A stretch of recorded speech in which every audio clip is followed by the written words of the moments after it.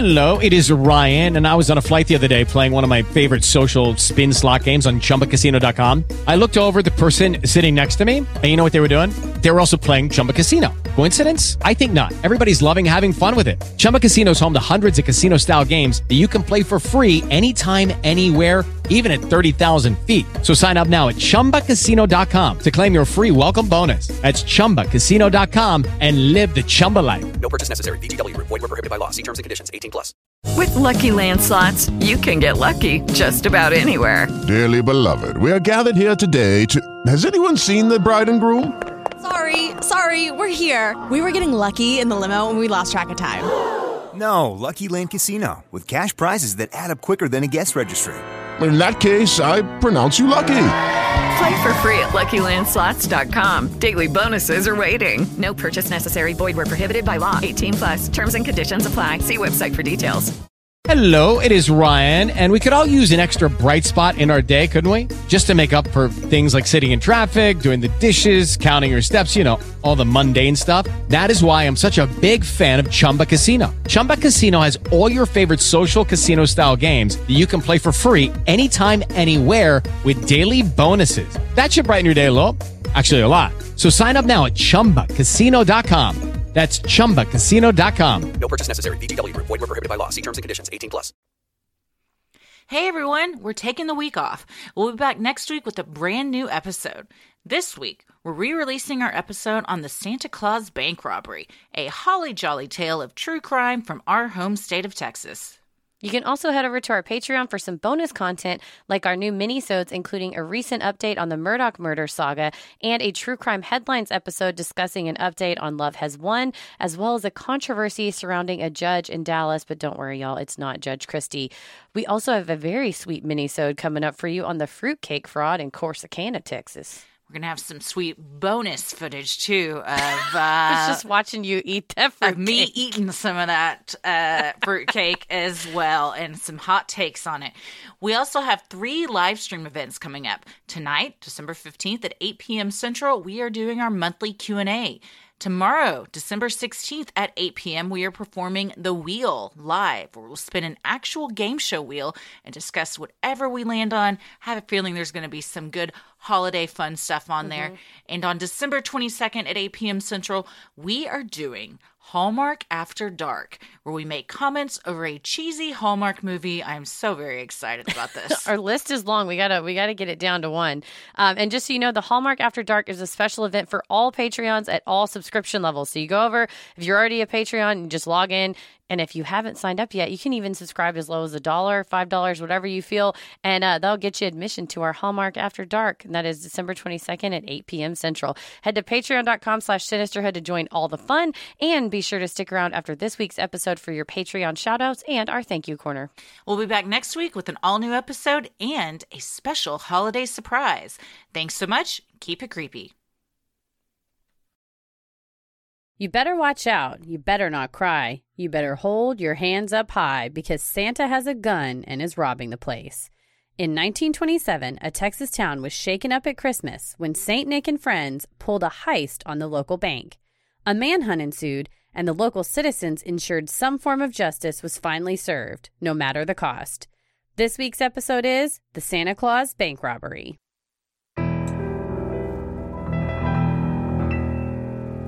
A bump in the night, your heart fills with dread. Probably a murderer who wants you dead. It could be a ghost, a demon, or worse. Perhaps you're the victim of a witch's curse. It's hopeless, you're doomed. You'd call a priest if you could. You'd rather just listen to who? Sinisterhood.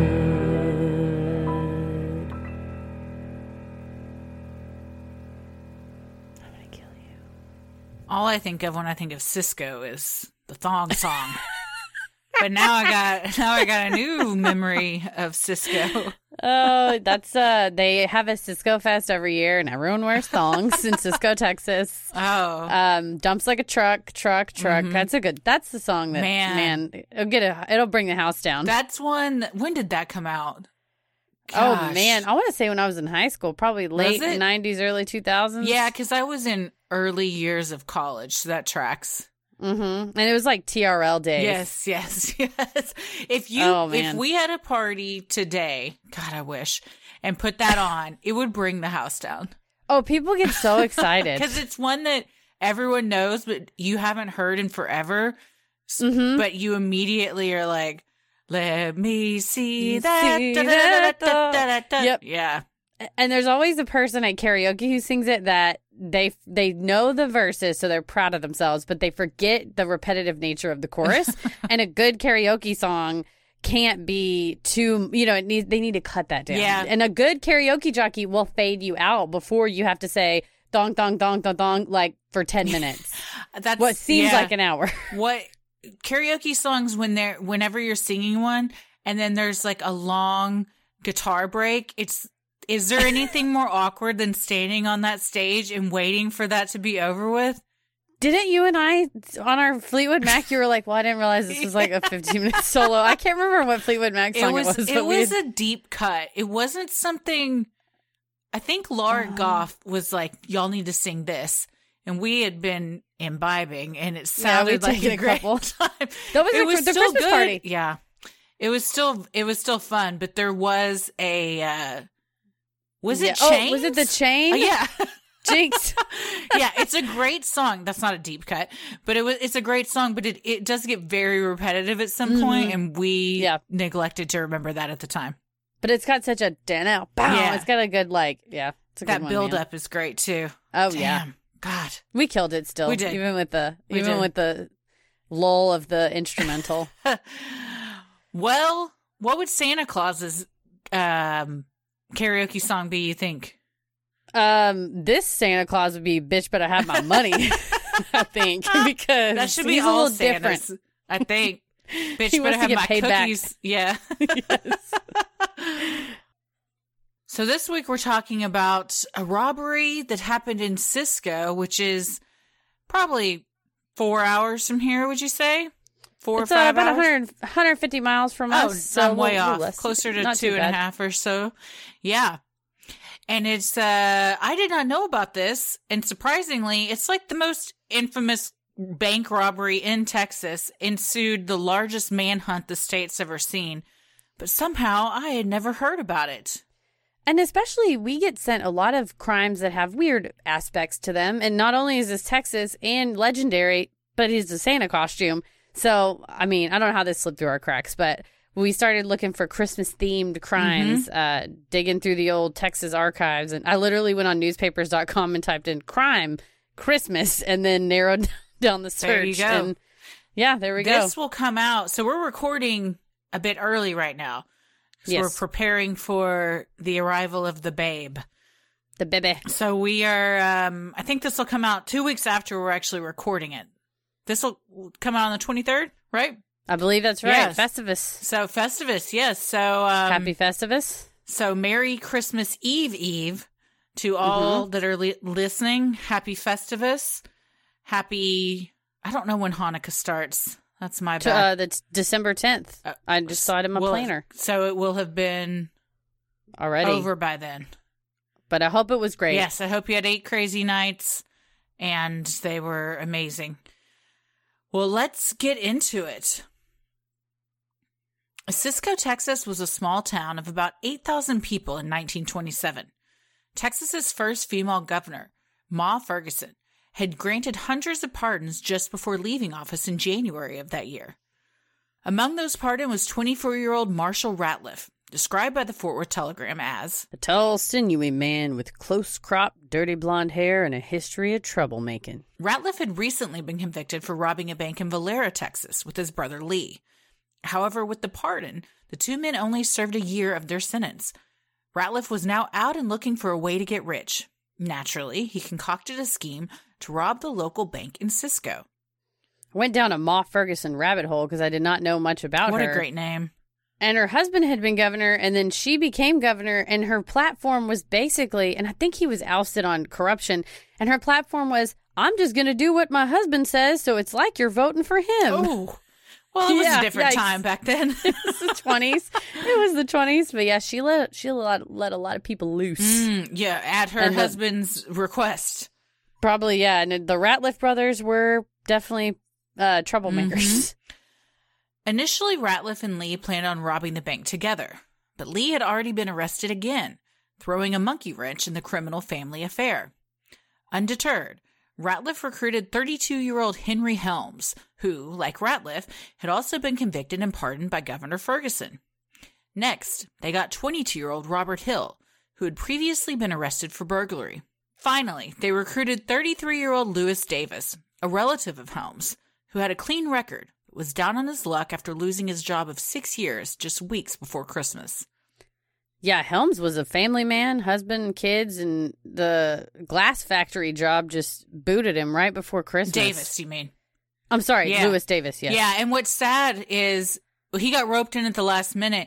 They had tapped another guy who had a record to be the safecracker for their whole heist, but he came down with the flu a few days before and had to bail, which those things, it's like one of those things, sliding a doors small little- moment. Yeah, like how that must have changed his life.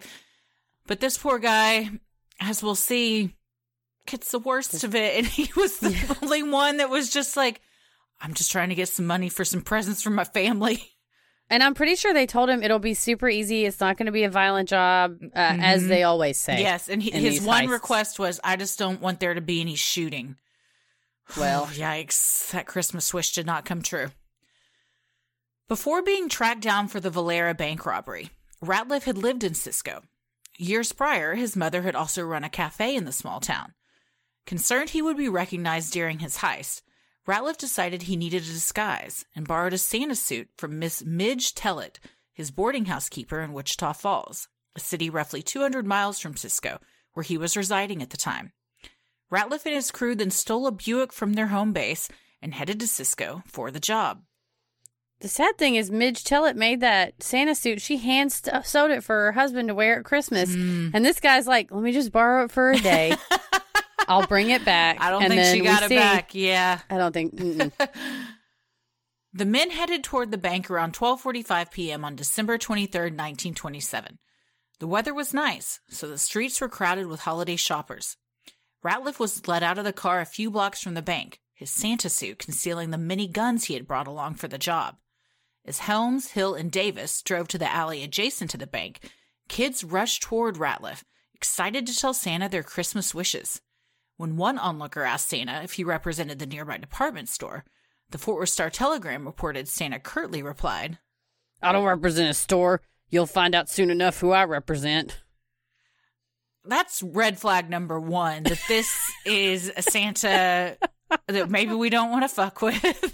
He's aggressive as shit. You pull your kid away from that and you're like, I don't think that's the You're real like, Santa. first of all, why did Santa get let out of a Buick with three very shady looking men who now are like in the alley of this bank? Slow rolling. Yeah. Yeah, I think the Fort Worth Star-Telegram, basically, they did this big spread on it in the 80s, kind of like on one of the anniversaries.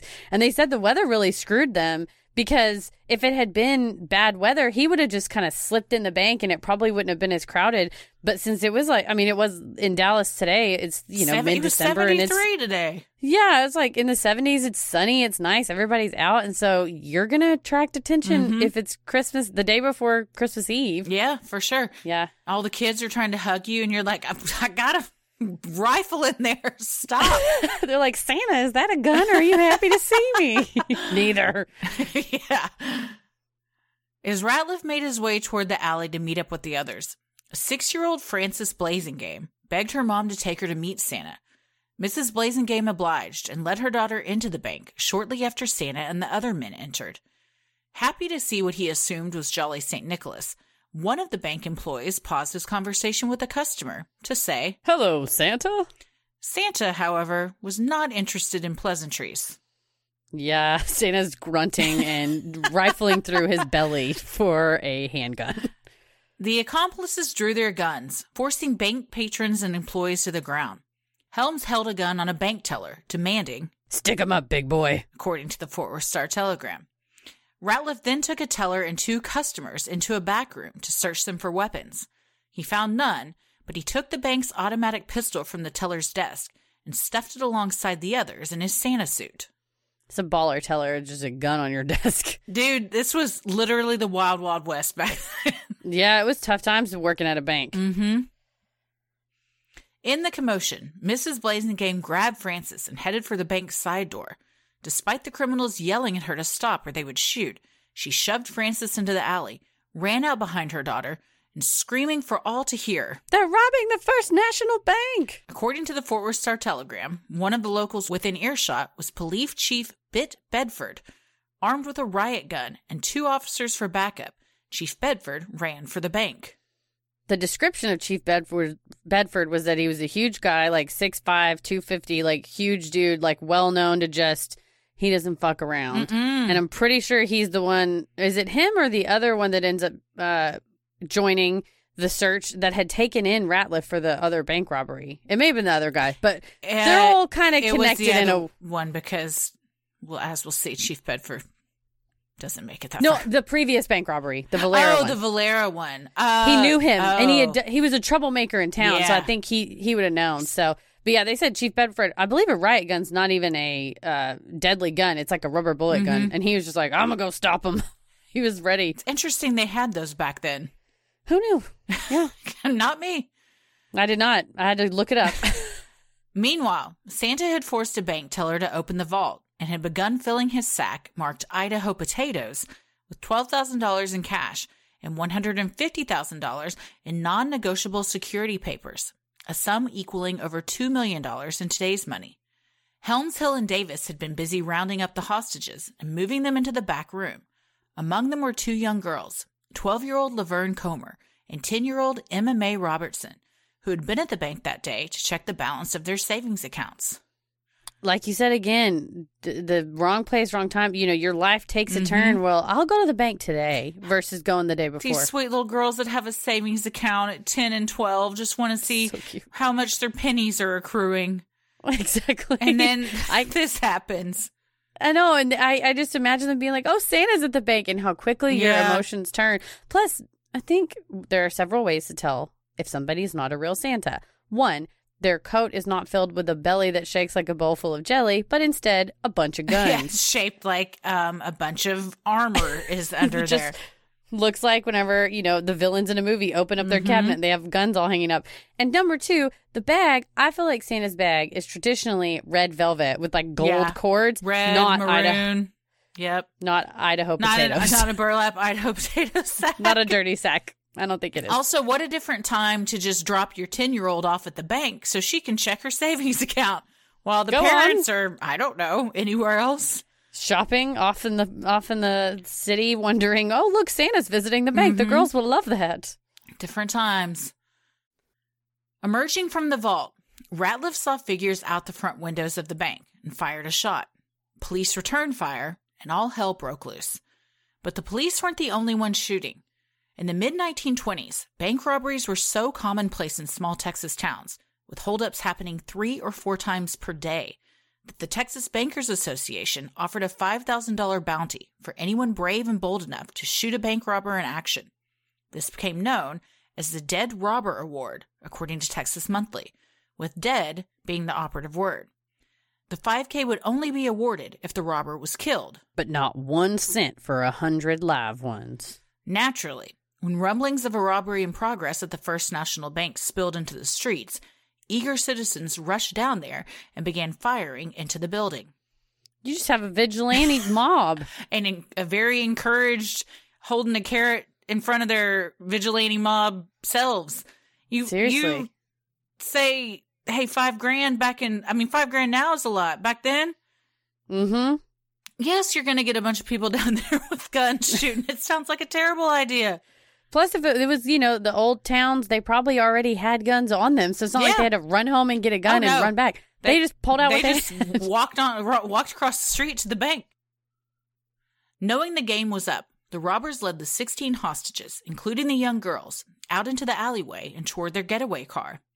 In the alley, more gunfire erupted, injuring several innocent people, including the bank's president, Alex Spears. Of the 16 hostages, you are kind of, when you research it, it'll be like, this person and this person walked out, but then they took off running. So the bank robbers couldn't hold on to any of their hostages. No. They clearly, as threatening as it is to have a gun on them, the hostages, with all the melee that was going on around them, every single one of them just made a break for it. Yeah. It would say they tried to use her as a human shield, and she elbowed him in the face and ran off. It's just like every person, because name back after then, name. everybody had a GD gun. That's true. So it's and not even that weird that like, and with robberies happening 3 or 4 times per day. God, don't go to the bank. Keep your shit in the coffee can in the attic. Yes. Why would you even be at the bank? Number No. one, you're just, I'm not a betting woman, but if I was, I sure as shit would be going to the bank.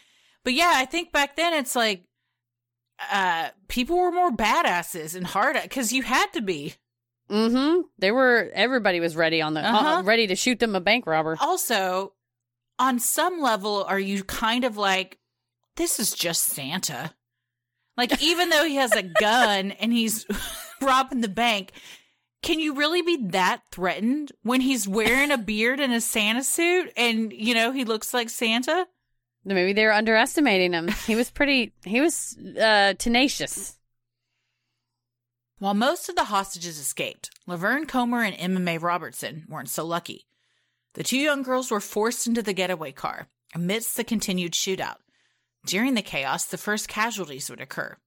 Police Chief Bedford and Deputy George Carmichael were critically injured, later succumbing to their injuries. Ratliff and Davis were also shot, with Davis being severely injured.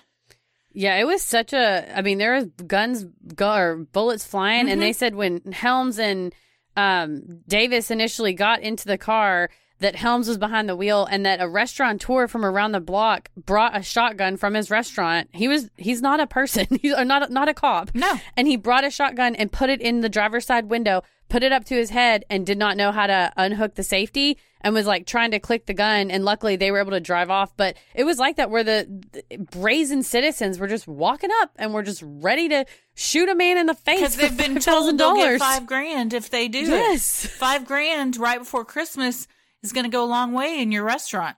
That's true. It's like the purge. Like people were just taking the law in their own hands. It was lawless. I mean, the majority of the people shooting at this bank were not police. No, statistically, there were 3 cops, one of whom had a fake gun. So everybody else was just bystanders looking for their money. And here it is with Davis, the one guy who didn't want any shooting. He's just there because he's down on his luck. And now he's hanging on by a thread of all of them. Yeah, he got the worst of it. Mm-hmm. With the criminals' plan quickly unraveling, they discovered another error they had made. They had forgotten to fill up the Buick with gas. Then, before they could speed away with what little they had in the tank, a citizen shot out the car's back tire. The battered Buick then took off, an angry mob of citizens close behind. I've gotten in the car in the morning and turned it on and it goes ding, and you're just enough time to get to work and you're like, fuck. But that's work. That's an everyday work. I was not planning a heist. Yeah, they did not plan well. There's a checklist when you're going to rob a bank that you should have. Yes. And make sure getaway car is filled with gas is number 1, maybe. Take my gun, maybe is number 1. Take my number 2. Make sure car is filled with gas. It's starting to get a little reminiscent of the Sun Gym Gang. Yes, where they're like, it's not that hard. Let's just do it. Yeah. Let's do the crime right now. Yes. It's hard. It's sometimes doing crime is hard. What they didn't take into consideration was the citizens of Cisco were on one that day, and they were not going to let this rest. They were all at the ready. Yes. At the outskirts of town, the gang chose to ditch their busted getaway car and steal another. As 14-year-old Woody Harris drove down the road in the family's Oldsmobile, he was surprised to see a wounded Santa beside a broken-down Buick, flagging him down. When the young teen pulled over, he was even more shocked when Santa brandished a gun, ousting the family from the vehicle. Young Woody was a quick thinker, though, and snagged the keys before getting out, making the car immobile. They said he was driving with his parents and his grandma, and you said, 14 look, years it's old. Santa. 14 years old, though. Yes. Well, back, again, it was a different time. No, It was a I don't free-for-all. think they had the DMV or requirements on how. I think you could be 8 years old and drive a car down to the bank, probably. Pretty sure if your feet can reach the pedals, That's you can true. take the Oldsmobile down and check your savings balance. Man, that's hilarious. So that 3 other adults at least were in this car with them. And they're like, just let Woody drive. He's got it. Let him practice. Yeah. But I do like that it's the ultimate teenage troll move of like, yeah, I'll give you my car, but I'm taking the keys. Yeah, good for him. Ass. And they just took off running. He took the keys and they all took off, and it was such a commotion that we'll see what happens. The clueless gang quickly transferred the wounded Davis, who was now unconscious, and the sack of loot into the new car. As the posse from town grew closer, more gunfire erupted, this time hitting Hill. When the new car wouldn't start, the crew fled back to the Buick, leaving behind Davis and, unbeknownst to them, the money. When the vigilantes caught up with the car, they discovered Davis and the loot. Satisfied they had recovered the bank's money, they gave up their pursuit of Santa and the others. Another thing on the checklist, as you run away, don't leave $2 million behind. The whole reason you did this, the whole reason you went to all of this trouble, you have just abandoned. Maybe instead of a potato sack, you bring a backpack. Something that's attached to you. Something more manageable. Yeah. Can't leave it behind. And they're just driving down the road. Have you ever, I'm sure you've had flat tires. It's very hard to drive on them. Oh, yeah. Clunking down the road. It's also hard. an They're old unwieldy. Buick. Yeah. And those things are like boats, and there's probably no power steering. It's just like, I can't imagine. Mm-mm. Yeah, they're just glug, glug, glug, glug, glug. And these poor kids, 10 and 12 years old, are like, oh, we're with the dumbest kidnappers ever. So we're not going to get murdered, but we might die due to negligence because they're just terrible. Eventually, the men ditched the Buick and the child hostages near a farm, warning the girls to hide their eyes while they made their getaway. The bandits then ran into the brush, but not before the girls saw where they went. When officers arrived, the girls told them which way the crooks had gone and identified Santa as Marshall Ratliff. This is the first in a string of many hostages that just finger them right away. Oh, he took his Santa outfit off. That's a choice word. You know what I mean? I know. In the old 20s way, they fingered you. You see? I've always found that word used in that context to be unsettling. Well, yeah, it sounds dirty. It's one of those words that you're just like, if you say, yikes. The children fingered the Santa bandit, it sounds terrible. But apparently he said, close your eyes, and then took off the Santa outfit, and then the littlest girl, Emma, just opened her eyes and looked right at him. I mean, like, again, your face. They're not the smartest.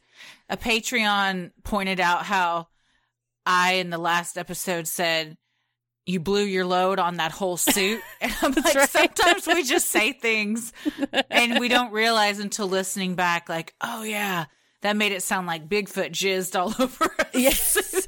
Like, not you blew your wad, but I don't think wad is wad of cash. Yeah. Not better. It's and not wad better. Could also be load, which could also be better. What we're talking about. Yeah.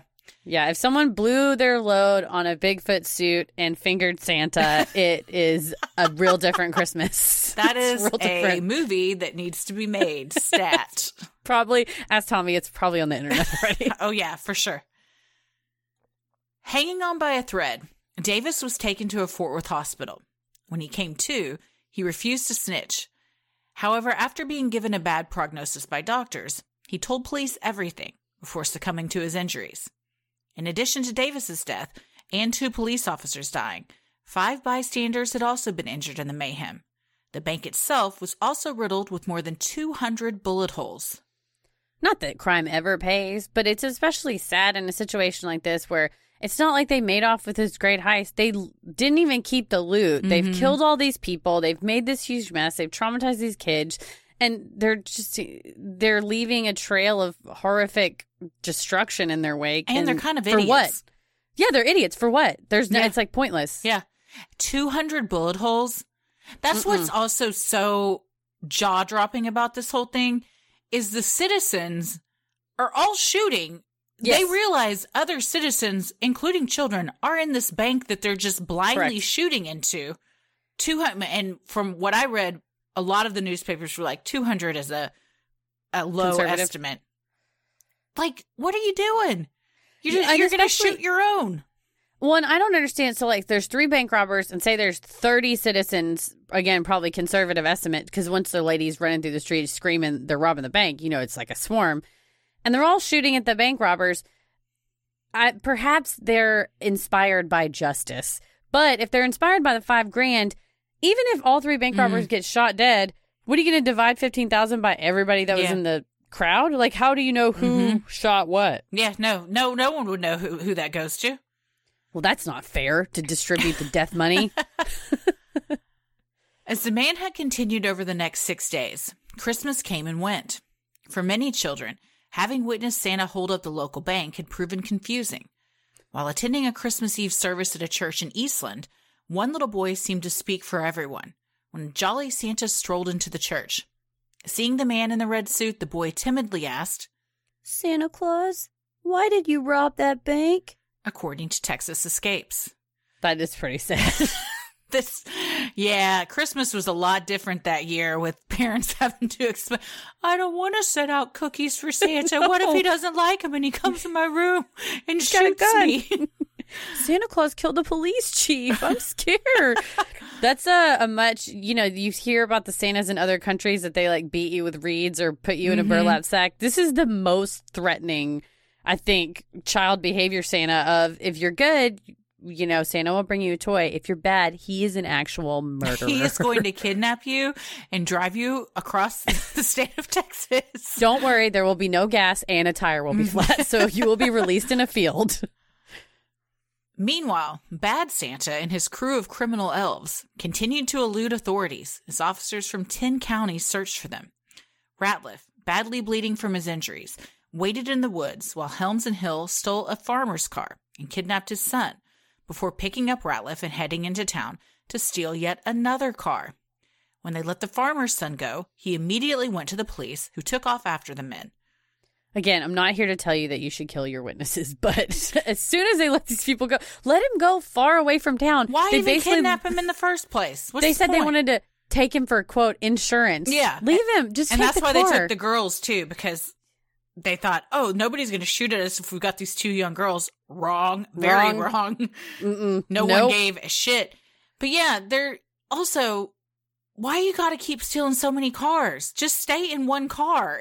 Pick a good one and stick with it. And if they wouldn't have taken the son, they could have just, instead of going into town and trying to steal another car, just drive off in the truck. Yeah. But they were not good planners. And poor Ratliff, I say poor, I mean, he's obviously shot people in his murder, but he got shot in the jaw. And that just sounds so blech to me. That Santa beard is going to go red. He's going to be a ginger real quick. Ginger Santa. It's all stuck to his face. Mm-hmm.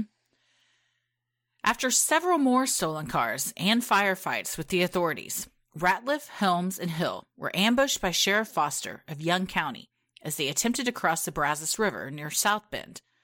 Texas Ranger Cy Bradford managed to shoot all 3 men.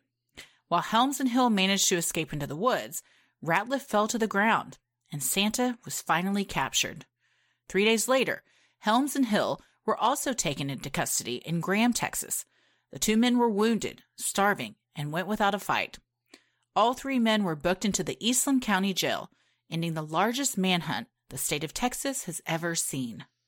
Yeah, even though it was nice on the 23rd, the weather took a turn and it was shitty and cold and raining and they're bleeding and hanging out in the woods. As it does in Texas. I'd like the saying, wait 5 minutes if you don't like the weather. Mm-hmm. It turns. It may be sunny when you rob a bank, but it's going to be shitty when you hide in the woods. It's another saying. That's anything's a euphemism if you put a little twang on it. But yeah, can you imagine being in the woods, not shot and full of food sucks. Mm-hmm. But having been shot, it's cold, it's rainy, you're hungry. You've been driving around in 15 different fucking cars. Well, and you just feel like jail's fine. I will take jail. Thank you. I'll go to jail, please. I just want a hot meal and get out of these clothes. Henry Helms, Robert Hill, and Marshall Ratliff were each charged with murder, bank robbery, and car theft. Helms attempted to claim insanity, but was sentenced to death for his crimes. He was executed by electric chair on September 6, 1929. Hill was given 99 years in prison. Not wanting to accept his fate, he attempted to escape on 3 separate occasions. Each time, he was recaptured and sent back. After serving over 20 years, Hill was paroled. He went on to live a law-abiding life in West Texas until his death in 1996. He claimed to have later made friends with Woody Harris, the young boy whose car the gang attempted to steal. What a world. First of all, that he escaped 3 times and they still paroled him and let him go. Yeah, that's crazy. I mean, how are you getting out 3 times? Texas prisons back then seemed like somebody just leaves a gate open You could just crawl out a window. It didn't seem the bars are quite far apart. Yeah, something was going on. The keys were always just like a little too close to where you could get them. But you know what? Good for you, Woody Harris, for being like, befriend your foes. I'm going to make peace. And plus, he was probably traumatized by Santa, and Robert Hill was not Santa. They also, I mean, he was the youngest of the gang, and everyone said he was very baby-faced and had a sweet face. So maybe he wasn't, by the time he got out, I guess he spent about 40 years in the old slammer, that by the time he got out, he, was a changed man and was ready to live his life. I believe he changed his name. He lived under a different name to escape. It's also a cool story if you're Woody Harris. If you're like, when I was 14... And then later, now I'm friends with the man. We played poker on Thursday nights at the VFW. On January 27th, 1928, Ratliff was also sentenced to 99 years in prison for armed robbery. Then, despite no one being able to testify that they actually saw him fire a gun in the bank, Ratliff was sentenced to death on March 30th, 1928, for the deaths of Chief Bedford and Officer Carmichael. I'd have to go and see the evolution of Texas criminal code since the 20s, but nowadays it's felony murder because people died in the course of your commission of a felony. So, it's even though you're not the one that shot them, too bad, so sad, you shouldn't have been committing the felony is the public policy reason behind felony murder. Although in Texas, you cannot get sentenced to death for felony murder. So things were loose in the 20s. Yeah. Oh, they were using the electric chair still. For sure they were loose. It is interesting that the other ones didn't also get tried for that. Yeah, I mean, Henry. That, since nobody, we don't know the citizens shooting in. They didn't know who was shooting out. Yeah, and so Henry did. I mean, Henry Helms, that's why he was executed too, was for the murders. I think, again, Robert had a baby face and maybe rolled on some people, but in theory, they didn't do a lot of bullet analysis back then. Who's to say a citizen didn't shoot one of them? Yeah. So that's the really sad thing is that, it wasn't like, okay, the cops ambushed and all the citizens hit the floor. It was just a swarm of bullets. Yeah. But I mean, at the end of the day, Ratliff and his gang caused that swarm, and That's so they true. really caused the chief's death. So maybe not. If not for them, Chief Bedford and Officer Carmichael would not have been down at the bank having to defend the bank and all of this. So yeah, they were the proximate cause of their death at the very least. Just after Helms was executed via electric chair in early September, Ratliff began acting strange and claimed he was insane and paralyzed. He refused to speak, only mumbling incoherent sounds. Assuming he was faking it, jailers would position his body at bedtime, then check in the morning to see whether he had moved. He never did. His mother requested a lunacy hearing before the court in Huntsville, Texas, where the state prison was, and still is, located. However, the residents of Eastland County weren't having it. Feeling the pressure from the citizens, the judge extradited Ratliff to the Eastland County Jail. He committed to the bit. They said they stood him up. They stood him upright and they dropped him and he fell on his face and he didn't flinch and he didn't put his hands up to stop himself, that he ragdolled and hit his head on the ground. He's pulling an Edward Norton. He's method. I could not remember how someone positioned me, and I definitely don't have the wherewithal to completely sit still all night. But it was interesting how his insanity began shortly after he saw they were not fucking around and they killed Helms. What is that movie with Edward Norton? Damn it. Fight Club? No, the one Death where to Smoochie. The one I'm where just gonna yell Edward Norton movies. The one where he fakes the whole thing being... Is it the one I know exactly what you're talking about. And at the end, he's like, "It was me the whole time." I can't remember. Is not Kevin Spacey, but I know exactly what you're talking about. Son of a bitch! I mean, we both have computers, and we're choosing not to look this up because it's so rewarding when you figure it out on your own. When it clicks in your brain. Oh, I almost had it. My God, everyone's screaming right now. My grandmother would say, "Go through the alphabet." Oh, I do that when I'm trying to remember people's names. Oh, yeah, the same. What is it? Did you... Oh, I thought you found it. Oh, I looked it up, but I'm looking it up right now. Hold on. Oh, I just had it again. I want you to get it. Oh, thank you. Why does Edward Norton filmography have its own Wikipedia page? Oh, I got it. Tell me what it starts with. P. Primal Fear. Done. Nice. Ding, ding, ding, ding, ding. Not as good as if I'd totally gotten it on my own, but still a bit rewarding. Scratch that itch. That movie is so fucking good. It's Richard Gere, not Kevin Spacey. Richard Gere, yeah. And I'm Richard sorry Gere. if you haven't seen it, but Jesus Christ, it's been out for like 20-something years. Yeah, we have no. It was 1996. I so. think the limitations of spoilers is up, but that movie is so good. Earlier, when you said Edward Norton, I just thought you meant he was like a method actor. I forgot about that movie. I was like, oh, yeah, he's just method. I think he's great. He's a great actor. I have not heard anything to. Anytime now I say, because I'm always like, anytime I say somebody's great, if I haven't gone through, scoured the internet to see if anything's happened, then I'm like, yeah. Well, now we're going to get an email about why we shouldn't like Edward Norton. Norton. Edward Norton is a dick for the following reasons. I'm like, God damn it. I So can't keep just up. full disclosure, if he's done something untoward or was part of a movement that we don't support, then I apologize. I don't know. But as far as his acting chops, great. Yeah, I do try to keep a running list in my head, but sometimes it's really It's too hard to long keep now. up. It's way too long. No, who has anybody supposed to keep up with it? You can't. But yeah, much like Edward Norton, Ratliff committed to the bit. To the very end. I mean, I guess if you have nothing else to do and it's your life on the line, you're dug in, man. And his mom was fully supportive and was like, my son's got something wrong with him. When they had him in court, he would mumble like the same few phrases over and over again and wouldn't make eye contact and would kind of stare off. And the kind of problem is, if you're going to go in front of a lunacy hearing, which is an unfortunate term for it, they will have a doctor examine you. And it's like, he had a hodgepodge of symptoms that aren't really all, it's not like, oh, he has, he's gone catatonic. It was various behaviors. What is it on Seinfeld when George's arm is moving and the doctor goes, I think you're faking it.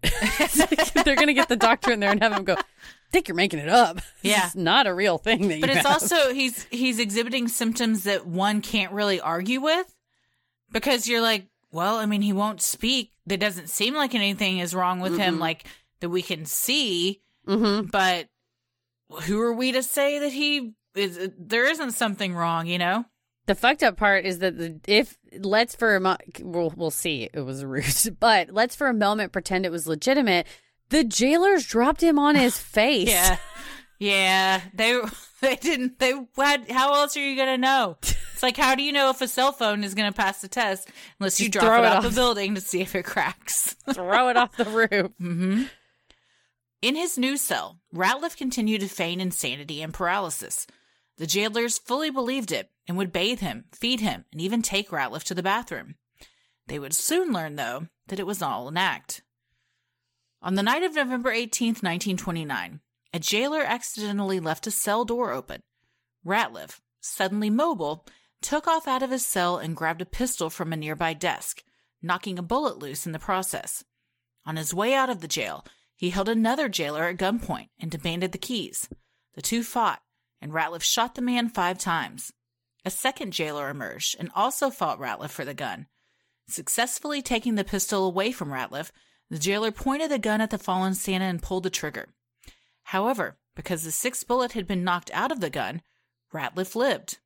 Sadly, the first jailer involved in the chaos was not as lucky and eventually died from his injuries. Isn't that so wild that he didn't even take the bullet out purposefully? He was just grabbing it and knocking it around, and it happened to save his life. Yeah. It's also, maybe don't leave a cell door open. I don't know.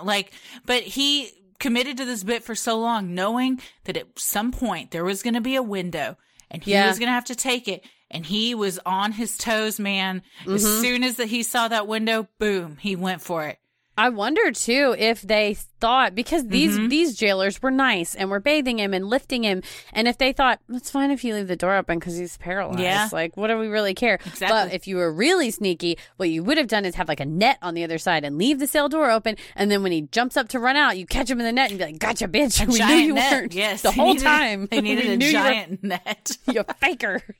Don't all prisons have giant nets? I to think catch? so. I mean, in the cartoons they do. So I imagine that they do. Yeah, in the 20s. I've been watching the new Animaniacs, so that's my frame of reference. Oh, there you go.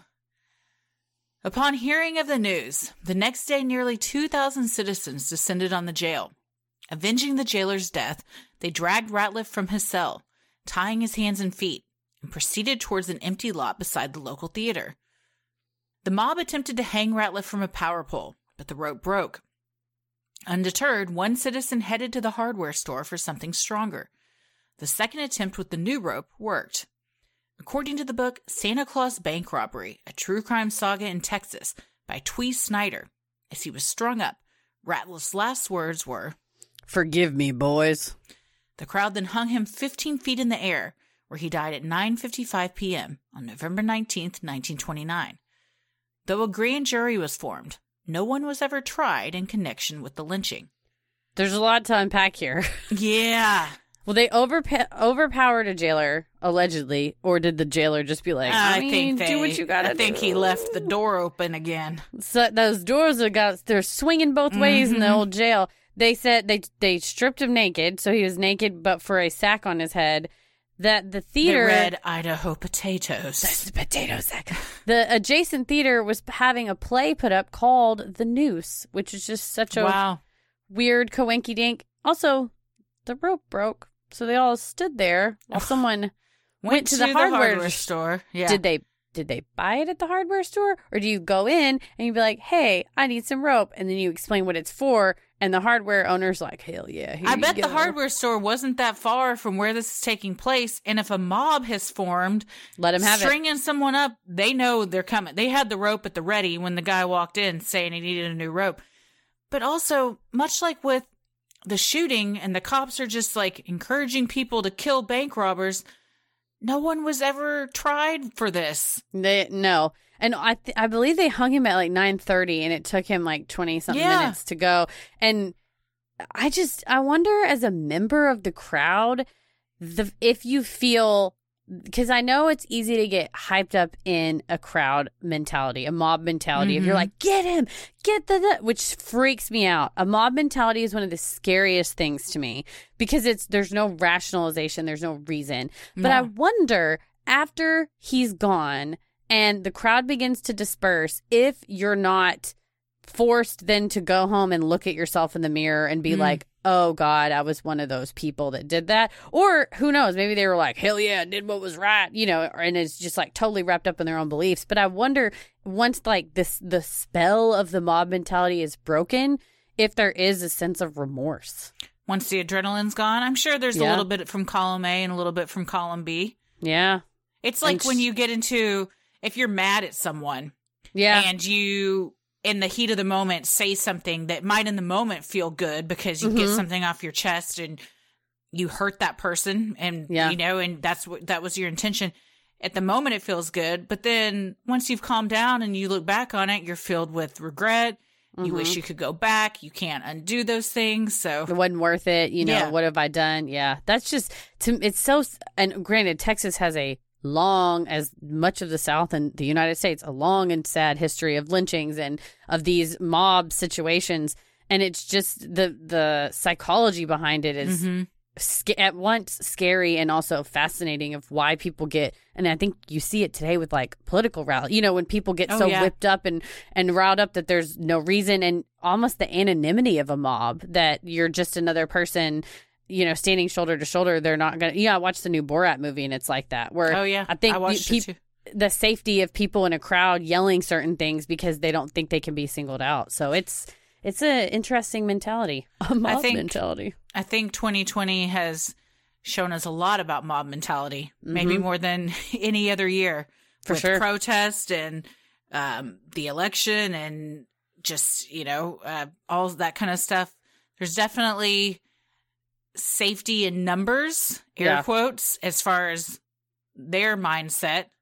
Holler at us on the show if you got a book about like the mentality of being in a crowd. I'd love to read, almost like a Malcolm Gladwell. I need something digestible. I don't want a book, like a psychology book, but like, I don't want like a textbook, but I'd love to hear like a pop science kind of thing on why people feel that way. I don't know. I think I recently read an article maybe out of the New York Times about that. Yeah, I feel like a quick Google search will give us some good answers there. But it is definitely scary. And to be him and to have just a mob of people wanting you dead, you're like, well, there's no way I'm getting out of this. No, as much as you've escaped before, you're by far outnumbered. Even though the jail is right there, with police officers. That's the scarier thing, too, of like, you're in charge, and at that point, no, they're not. No, they're not. The next day, thousands of people came out to view Ratliff's corpse that had been displayed at a local furniture store. His mother then took her son's body and had him buried at Olivet Cemetery in Fort Worth. That's another weird thing, is back then, they would, as like a point of pride, so everyone could come see, like, look at the good work you did. We're going to set up his dead body at a furniture store. Yeah. Just lay him out on a couch. And then do you think they sold the couch? And then we're going to, probably for more than what they had. That's a good point. It's people technically like murderabilia. Yeah. But it's murderabilia, yeah. That's weird psyche. That it is, sick kind of, To this day, the robbery of the First National Bank in Cisco, Texas, remains one of the most infamous crimes the state has ever seen. Famed Texas columnist Boyce House, who witnessed the entire thing, wrote that it was the most spectacular crime in the history of the Southwest, surpassing any in which Billy the Kid or the James boys had ever figured, according to Texas Escapes. While it is, unsurprisingly, a new building, the bank still stands, and even features a large mural of the robbery and newspaper clippings and pictures of the many people that were involved. For the small town of Cisco, it has become a point of pride, something forever ingrained in their folklore.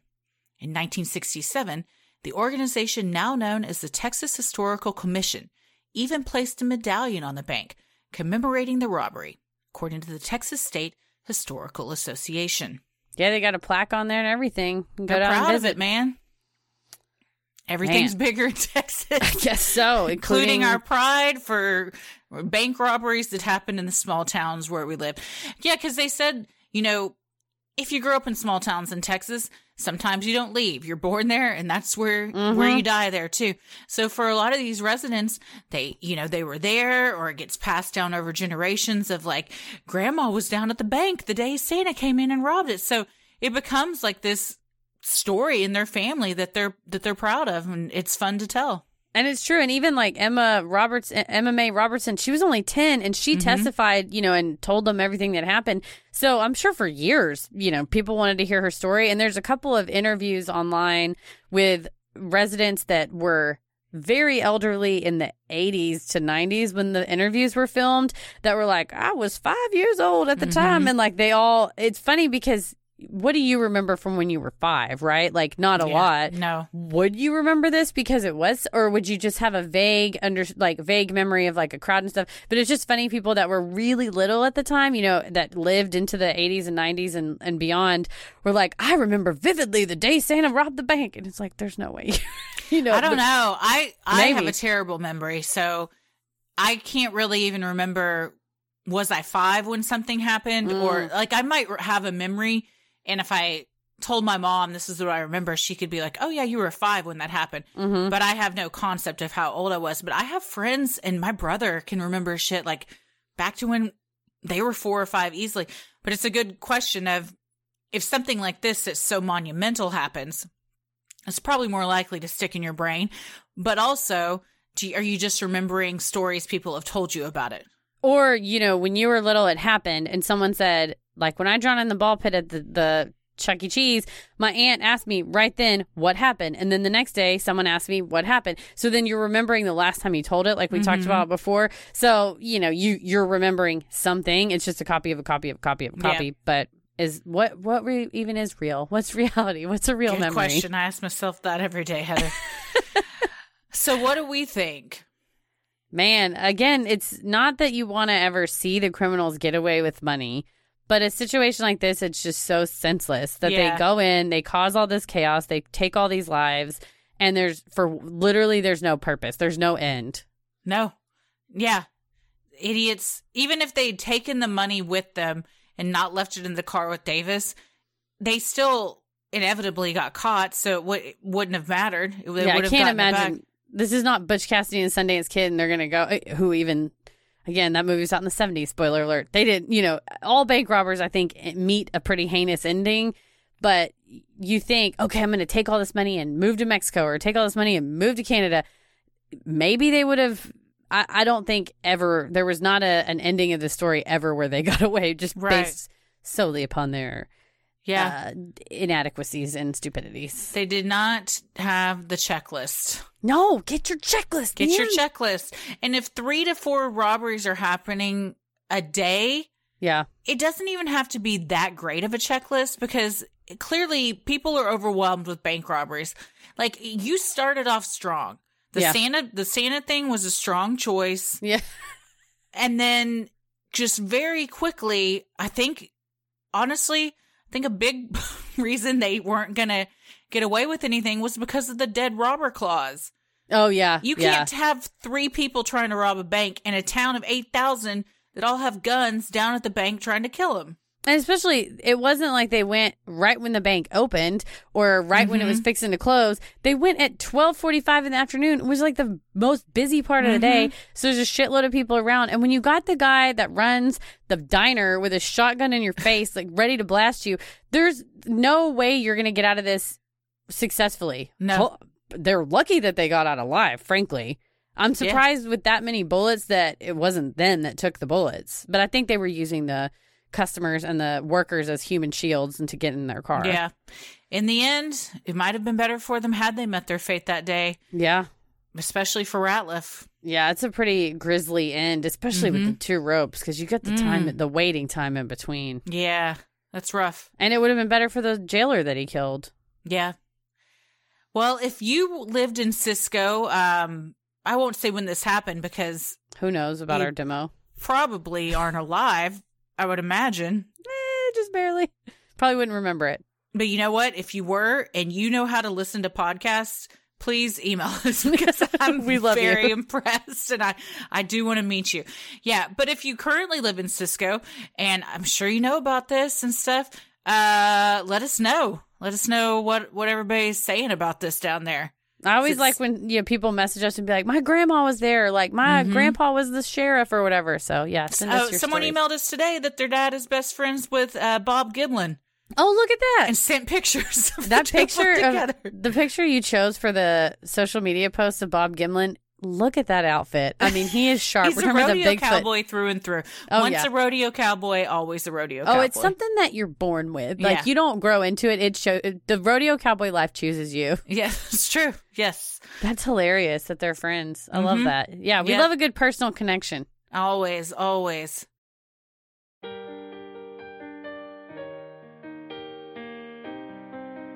We love providing Sinisterhood to you at no cost, so if you like what you hear, consider supporting the show by donating to our Patreon. We're a small operation, creating the show for you by researching, writing, recording, and producing it ourselves. Any amount is sincerely appreciated and helps offset the cost of making and hosting the show. As a thank you, you'll also get some sweet perks like ad-free episodes, a Sinisterhood sticker, membership to our exclusive Patreon Facebook group for those in the Rolling the Airwaves tier, a special shout-out on the show, a monthly bonus mini-sode, and patron-exclusive audio and video content, including fun new additions we added in, just like our wheel episodes, where we spin an actual game show wheel and talk about topics that you guys have sent to us.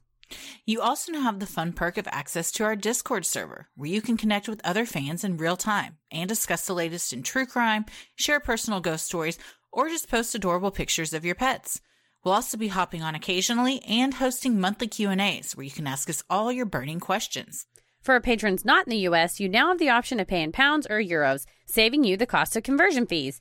Annual memberships for tiers are also now available. Those that select this option will be rewarded with a free month of membership. For more details on all of this and specific member tiers, visit Sinisterhood.com and click Patreon on the top banner. And make sure you stick around after our sign-offs to hear your shout-out. So many of you have been tagging us in pictures of you sporting your sweet Sinisterhood merch. Keep those pictures coming. We have very cozy, lovely, wintry stuff for you to buy in the shop, including beanies, hoodies, and long sleeve tees. So if you want to get some cool Sinisterhood swag like t-shirts, mugs, totes, and even clothes for your kiddos, visit Sinisterhood.com and click on shop on the top banner. The best thing you can do to help us grow is like, review, and subscribe on Apple Podcasts or wherever you listen to your podcasts. And please tell a friend who you think would like us to check us out. It means so much to us and really helps small podcasts like us get more exposure. You can follow us on Instagram and Twitter at SinisterhoodPod and like us on Facebook at Sinisterhood. Christy? Yes, and we don't ever talk about how on our social media we post, you mentioned him a second ago, we post pictures of whatever episode we released that week that are of interest, and We also post our favorite quotes from the episodes. Yeah. Yeah. And we do little clips from the show, and then Christy always amasses some excellent photos that go along with it. So we talked about Bigfoot last time. So our actual photos. This one will have, I'm sure, pictures of the perps that did it and the Santa Claus outfit that Oh, yes. I love the wanted picture that they used, which was just a stock picture of Santa. And also, when we send out Patreon envelopes, we send a little behind the scenes videos. So it has all kinds of fun stuff on our Yes. stories. Plus, you get most up-to-date information on all the stuff that's happening for the show. It's the best way for us to make announcements to you. Yes, absolutely. As far as personal social media, you can follow me on Instagram at Christy M. Wallace and on Twitter at Christy or GTFO. Heather? I'm on Twitter at MCK versus the world and on Instagram at Heather versus the world. As always, the devil rules the airwaves. Keep it creepy.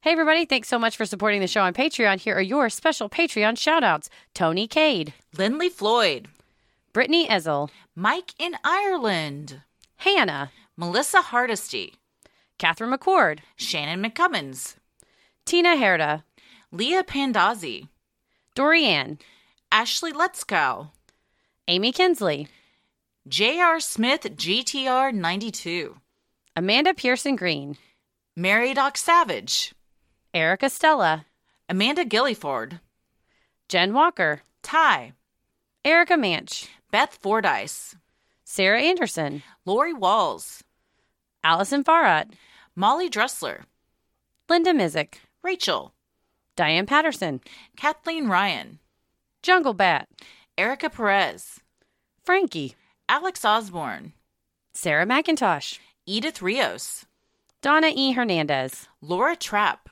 Jesse, Keith Volker, Ariel Collins, Cassia Finn, Emily Gallen, Devin Nicole Ramsdell, Athena Zanis, Sherry Avery, Tamara Krall, Emma Fielding, Katie Bellafontaine, Christy Maylett, Ellie, Sarah Jervis, Melanie Kamai, Amy, Liz Cunningham, Betty Lou, Sarah Harris, Kathleen S. Whiteys, Jessica Shelton, Persia Rose, Grace Clabo, April Hansberry, Jessica Sincall, Naomi, Katarina Rush, Paula Holmes, Brana Fitzgerald, Courtney Ivis, Tara Ann O'Shea, Jess Fisher, Jennifer R., Pamela Assad, Misty Andrews, Shayla Leibarger.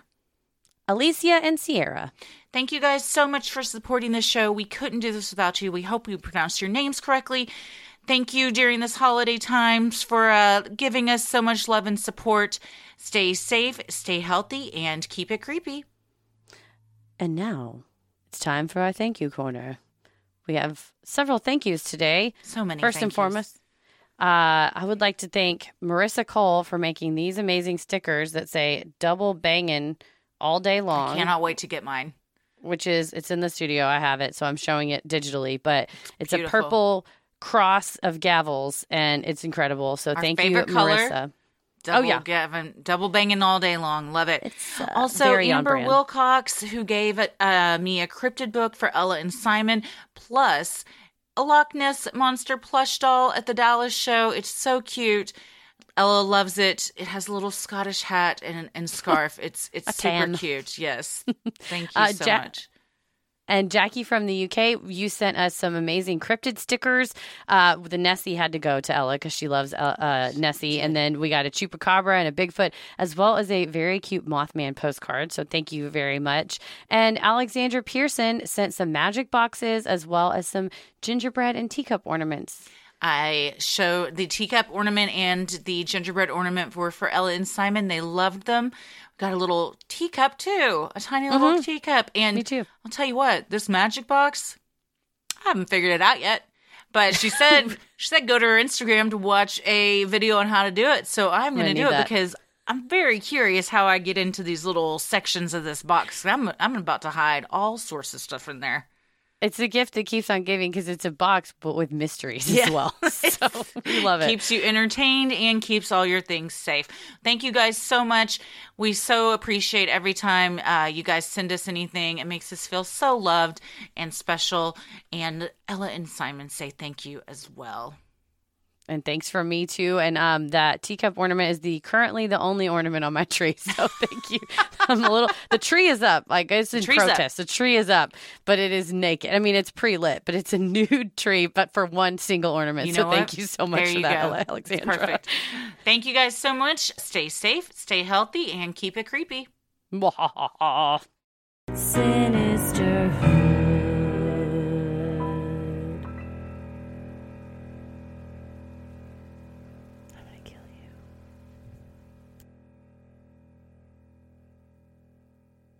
Judy was boring. Hello. Then Judy discovered ChumbaCasino.com. It's my little escape. Now Judy's the life of the party. Oh, baby, mama's bringing home the bacon. Whoa, take it easy, Judy. The Chumba life is for everybody. So go to ChumbaCasino.com and play over 100 casino-style games. Join today and play for free for your chance to redeem some serious prizes. ChumbaCasino.com. No purchase necessary. Void where prohibited by law. 18 plus terms and conditions apply. See website for details. Okay, round two. Name something that's not boring. A laundry? Ooh, a book club. Computer solitaire, huh? Ah, sorry. We were looking for Chumba Casino. That's right. ChumbaCasino.com has over 100 casino-style games. Join today and play for free for your chance to redeem some serious prizes.